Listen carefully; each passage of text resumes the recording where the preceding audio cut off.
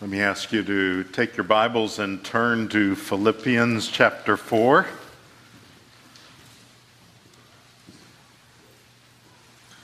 Philippians 4, and let's stand for the reading of God's Word.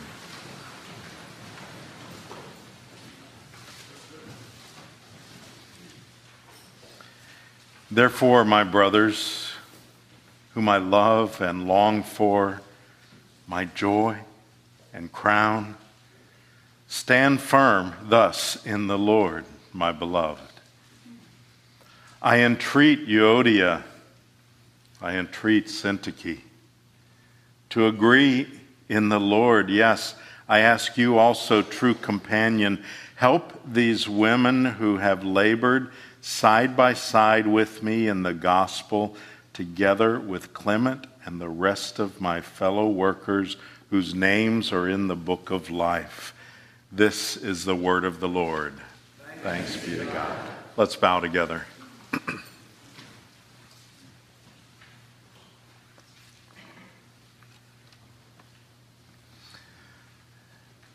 Lord, words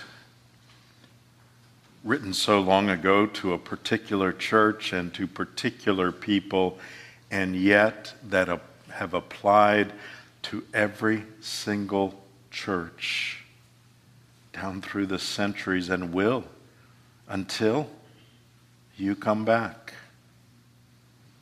Will you cause your Holy Spirit to teach us and to apply this to our individual lives and to our church? And we pray this in Jesus' precious name. Amen. Be seated.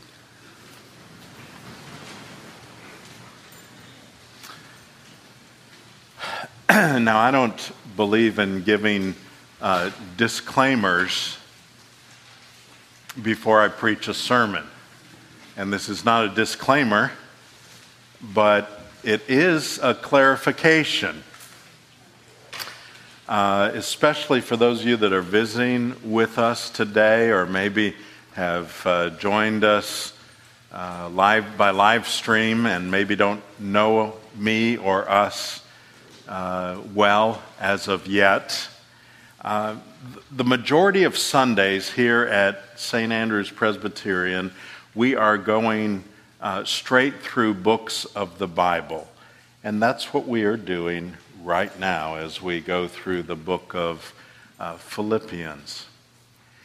The wonderful thing about preaching that way, and it's always been a comfort to me and an encouragement, is that then you hit subjects that maybe you would avoid otherwise because you didn't have the courage for it, or that maybe applies a little bit too closely and you think, I could never preach that, except it's the next passage, so I will preach it because of that. And eventually you hit the subjects that God wants you to hit as you preach straight through books of the Bible. Well, today we're on a passage where we are talking about believers in conflict. And I just want to clarify that we as a church are not in any particular conflict. There aren't a bunch of individuals that are having conflicts that I am aware of. God has given us a very wonderful season, and it's been a long season, years of real unity and just a great spirit in our congregation. We are really blessed that way, but that is all the more reason why we have to know that the evil one doesn't like that. And he thrives on conflict. He thrives on disunity. And so these kinds of passages that give us instructions of how to deal with those kinds of things when they come, we need to be equipped, even in times of peace, maybe especially during these times. So we're going to look at this passage, and I'm going to give you 2 points. It's a very brief passage, 2 points and an application, but there's a lot of applications all the way through these verses. The first thing that I want us to see is that we are to be loving and straightforward with other believers.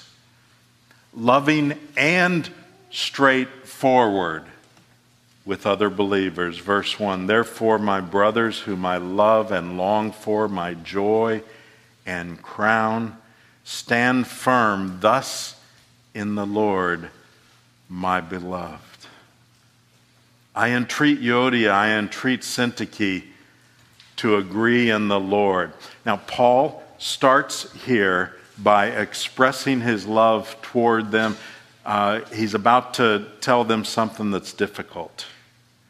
But notice he says, therefore, and so it's basing it on that which came before, and it's the whole of this book, everything that came before, but specifically what we looked at last week, the immediate context is speaking about where our citizenship is and how we are to ultimately forget those things, leave those things behind that we should, and press on toward knowing Christ.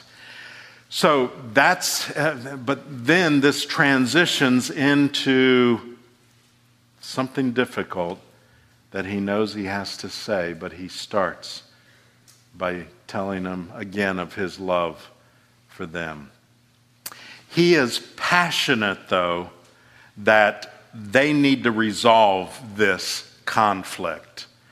He repeats the word, I entreat you. He says, I entreat Euodia.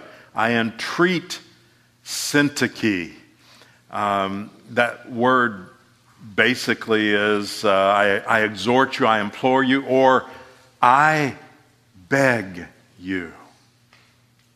So in essence, he's coming on bended knee saying, look, you got to work this thing out. I'm begging you to work out what's going on. Now, I want you to think just for a moment about how many folks tend to deal with issues when they come up. See if you see yourself at all in this description. A lot of folks like to suppress or ignore the issues. Act like something, well, okay, well, it didn't happen, we'll just move on from here. And then they stuff it, and they don't deal with it. That's a very common way of dealing with issues. Now, I want to make it very clear that there is a time to overlook minor offenses. We don't have to confront every little thing that takes place. It's the old idea of choosing our battles. If you've raised children, especially if you raise more than one, you know that by the second one at least, or later in the first one, you are acknowledging, you know what, I can't fight every battle. I got to choose my battles, and I just can't, because otherwise you wouldn't be doing anything else. And it's the same in marriage. Connie and I yesterday had our 45th anniversary. Don't ask me what we did. We haven't done anything yet, but we will. I promise, Connie, we will do. But, I was thinking about that in this context, and, if she had confronted every time I had irritated her, we would have had like 40 years of conflict, I'm sure, out of those 45. And I might be a little optimistic by saying it that way. But you just don't do that in marriage, do you? Especially the minor things and there is a time for that. Asking the question, is this going to matter tomorrow or in a week or 6 weeks or, and that sometimes helps to discern, is this the thing that we really need to be in a battle over? There's a time to let love cover the matter. But I want to caution you, that you don't use that as an excuse to not deal with a serious offense. Because to overlook a serious offense is not loving toward the person or healthy for you or the church. So what is the biblical way of dealing with conflicts like that? Well, to face up to it, deal with it. Now I know what some of you are thinking, because I've had people say this to me throughout my ministry, these statements in various forms. I've heard it said, well, that's not really how we do that in the South. And in their more honest moments, they say, we don't really do that. Now, we might go around and talk behind everybody's back, but we don't hit things. That's just not our culture. Or you might have been in a family that was not the way you deal with things. We just don't. We just let things go.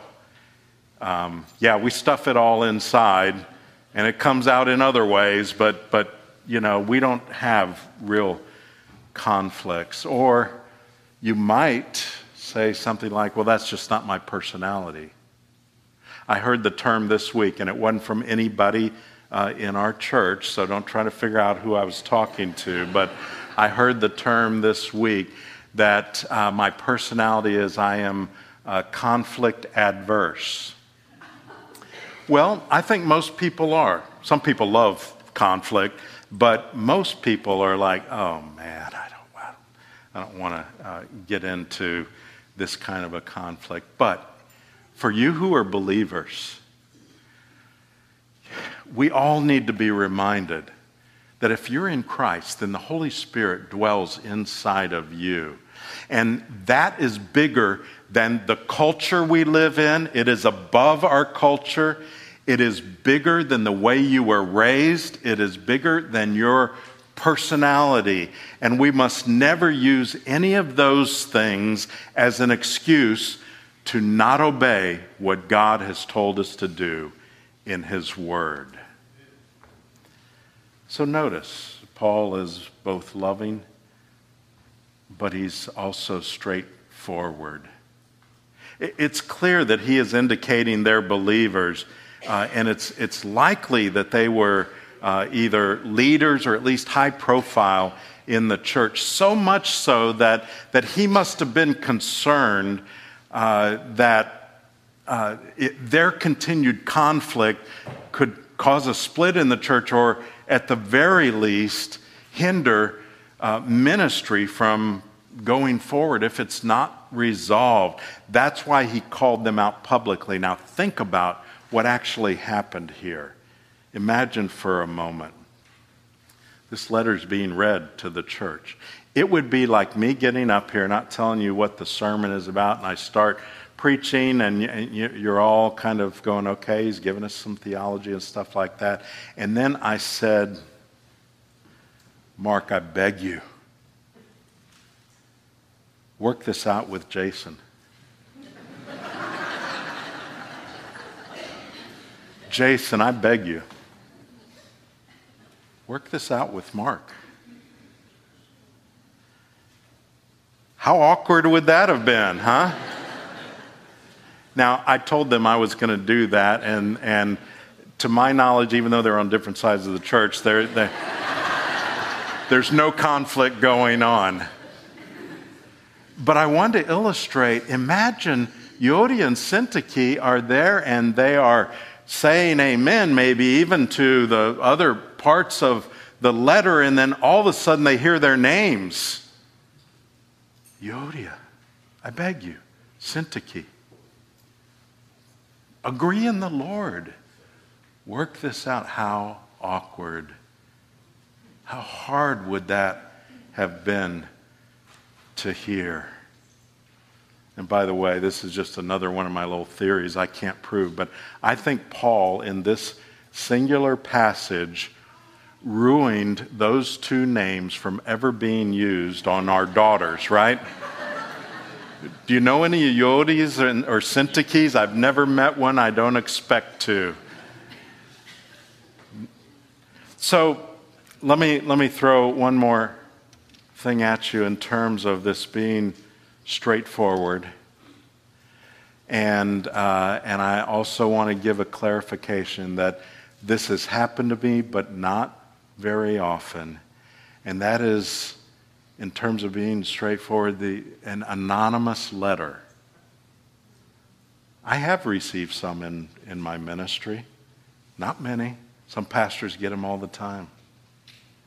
But let me tell you what happens with anonymous letters. First of all, I don't know they're anonymous usually till I get to the end. But then they go in the trash can. Now here's the reason. Not that they might not have something to say, but that kind of an action is what I call sub-Christian. That's not how believers treat one another. It's cowardly, isn't it? And so, put your name on there. Let's have that conversation. It's okay. And when we respond to things, when we can respond to things, typically we begin with, we appreciate you speaking to us on this. The idea of being loving and straightforward. The second aspect here is that differences will happen even among true servants of God. Verse 2, he says, agree in the Lord. He wouldn't have used that kind of a phrase if Yodi and Syntyche weren't believers. He wouldn't have appealed to their relationship in the Lord, that they're both in the Lord. And then in verse 3, he says, help these women, and then he describes them, and this is a very wonderful description, who have labored side by side with me in the gospel together with Clement and the rest of my fellow workers. He calls them fellow workers whose names are in the book of life. He's saying these are believers. The only other place I know of in Scripture where it talks about the book of life is in the book of Revelation. That's a big deal for him to proclaim that. So he wants it clear to everybody, look, these are sisters in the Lord. But that's the point as well. So what kind of disagreement is he talking about? It doesn't seem to be the kind of disagreement where one person or one group is right and the other one is wrong. He addressed things like that freely and right up front. He talked to them about their manner of life that they were to live. And then he also in Philippians 3, he says, look out for the dogs, look out for the evildoers. He made it clear that when it comes to the gospel and living a life consistent with that, that's a time for conflict. That's where you take your stand. Our denomination, Presbyterian Church in America, was formed in 1973 over those issues of the gospel. They felt they had to come away and take a stand. Some of you were here in our church at that time. There is a time to do so. And there's a personal time to do so. But here in his admonishment of Yodi and Syntyche, it seems like a different kind of conflict. It seems to be where there's a dispute, but it's not necessarily, he's not taking a side here, is he? He doesn't correct one and just call out one. He calls them both out. So what do I mean when I say it's not necessarily a right or wrong thing?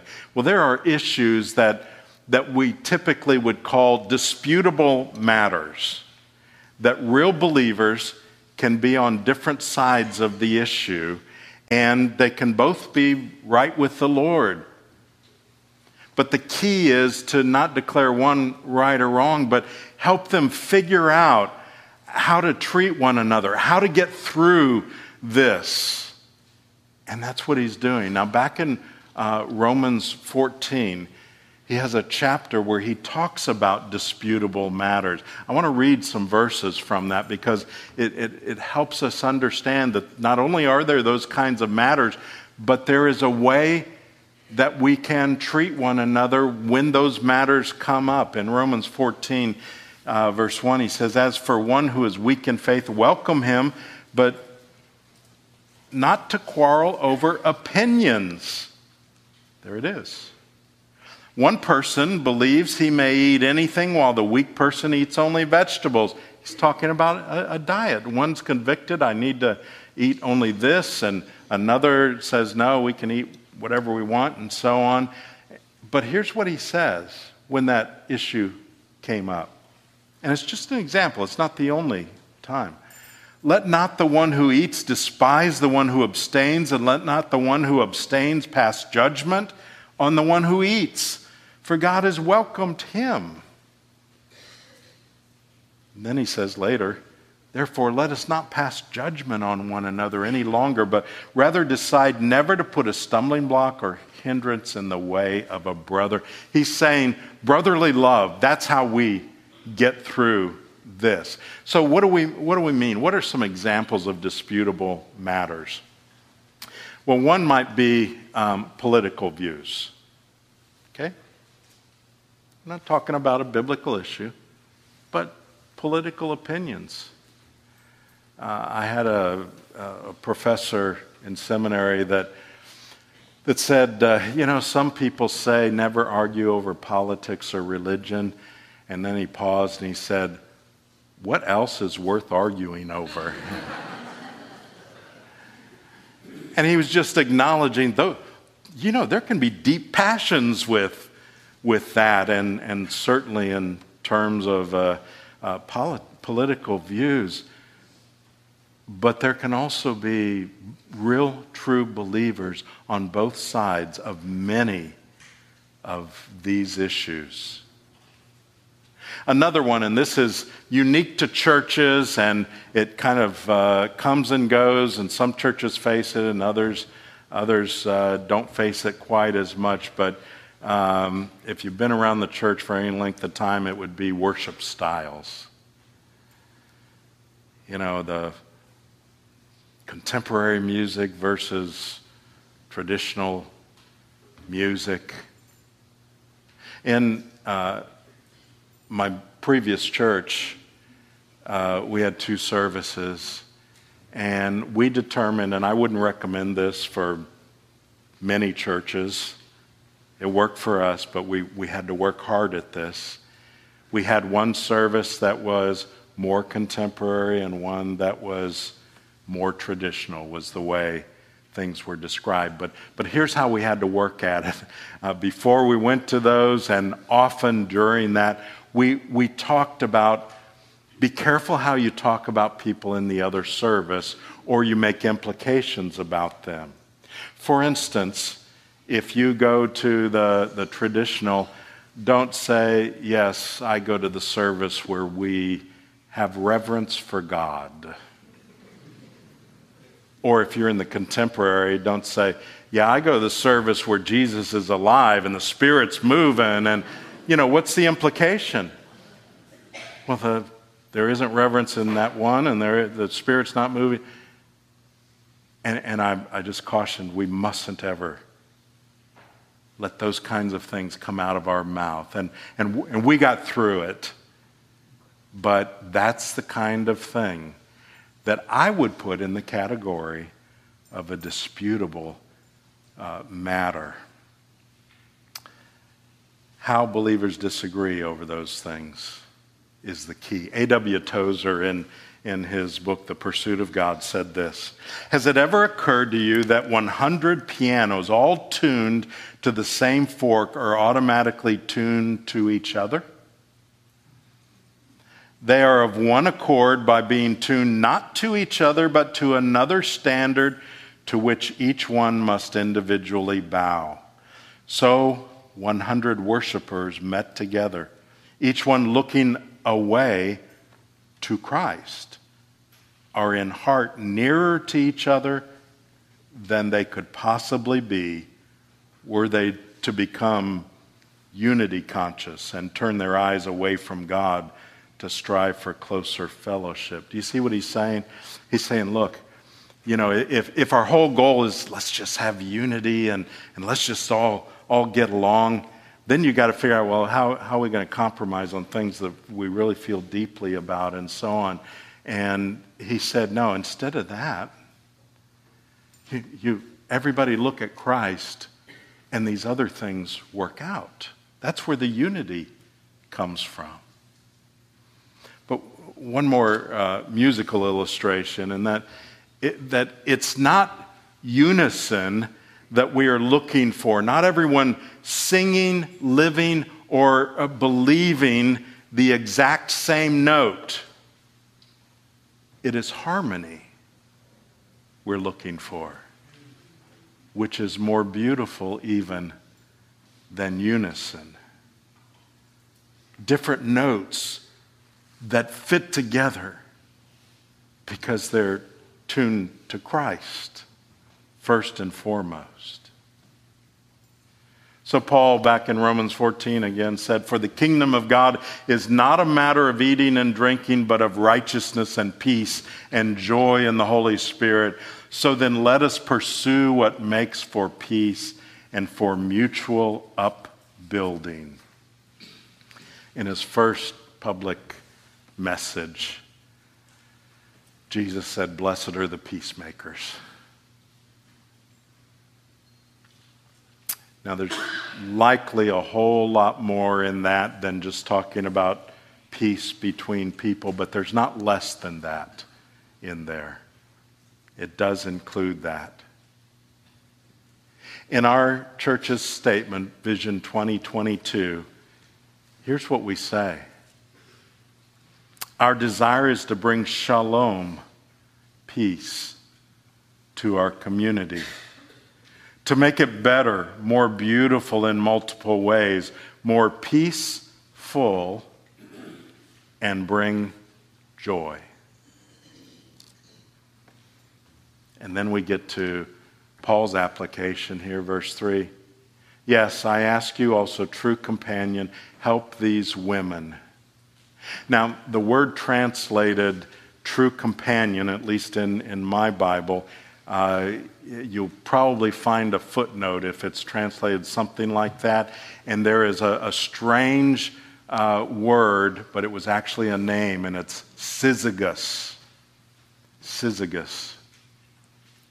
I'm convinced that rather than Paul saying, "Yes, true companion, help these women," he had already used the women's name. Now he says, "Syzygus, help these women." Otherwise, I think what would have happened is they just said, "Which one's he talking about as true companion? I'm his true companion." And somebody over here would have said, "No, I'm his true companion." And then there'd have been another conflict. I think he was telling one of the people there, Syzygus, help these women. And so, encouraged by Paul, he is encouraging a loving intervention for what's going on between them. Now today, for some of you, when you heard about Euodia and Syntyche,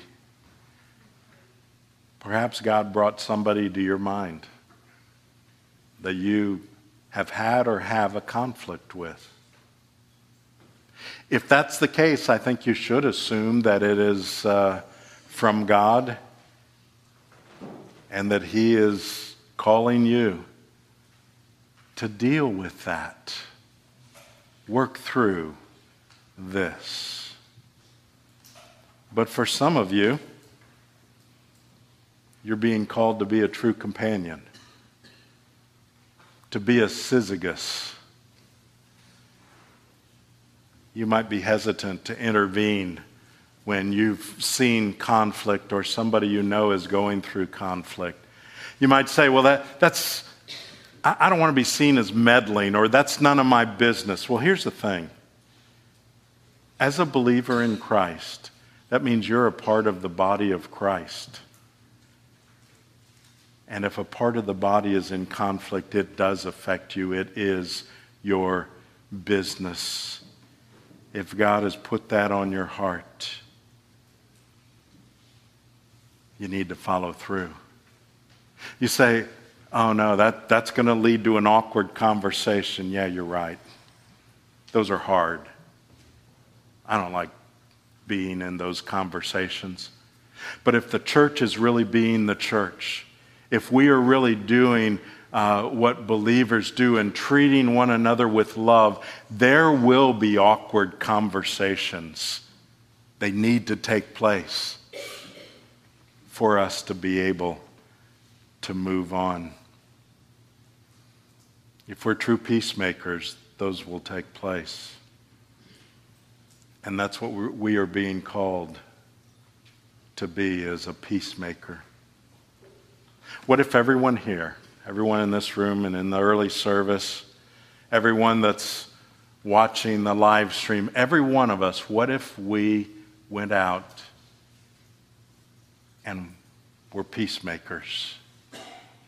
What kind of an impact would that have on our family, on our neighborhood, on our school, on this community? I'll tell you what kind of an impact. It would bring more shalom to our community, our family, and our school. It would make it better, more beautiful in multiple ways, more peaceful, and bring joy. Let's pray together.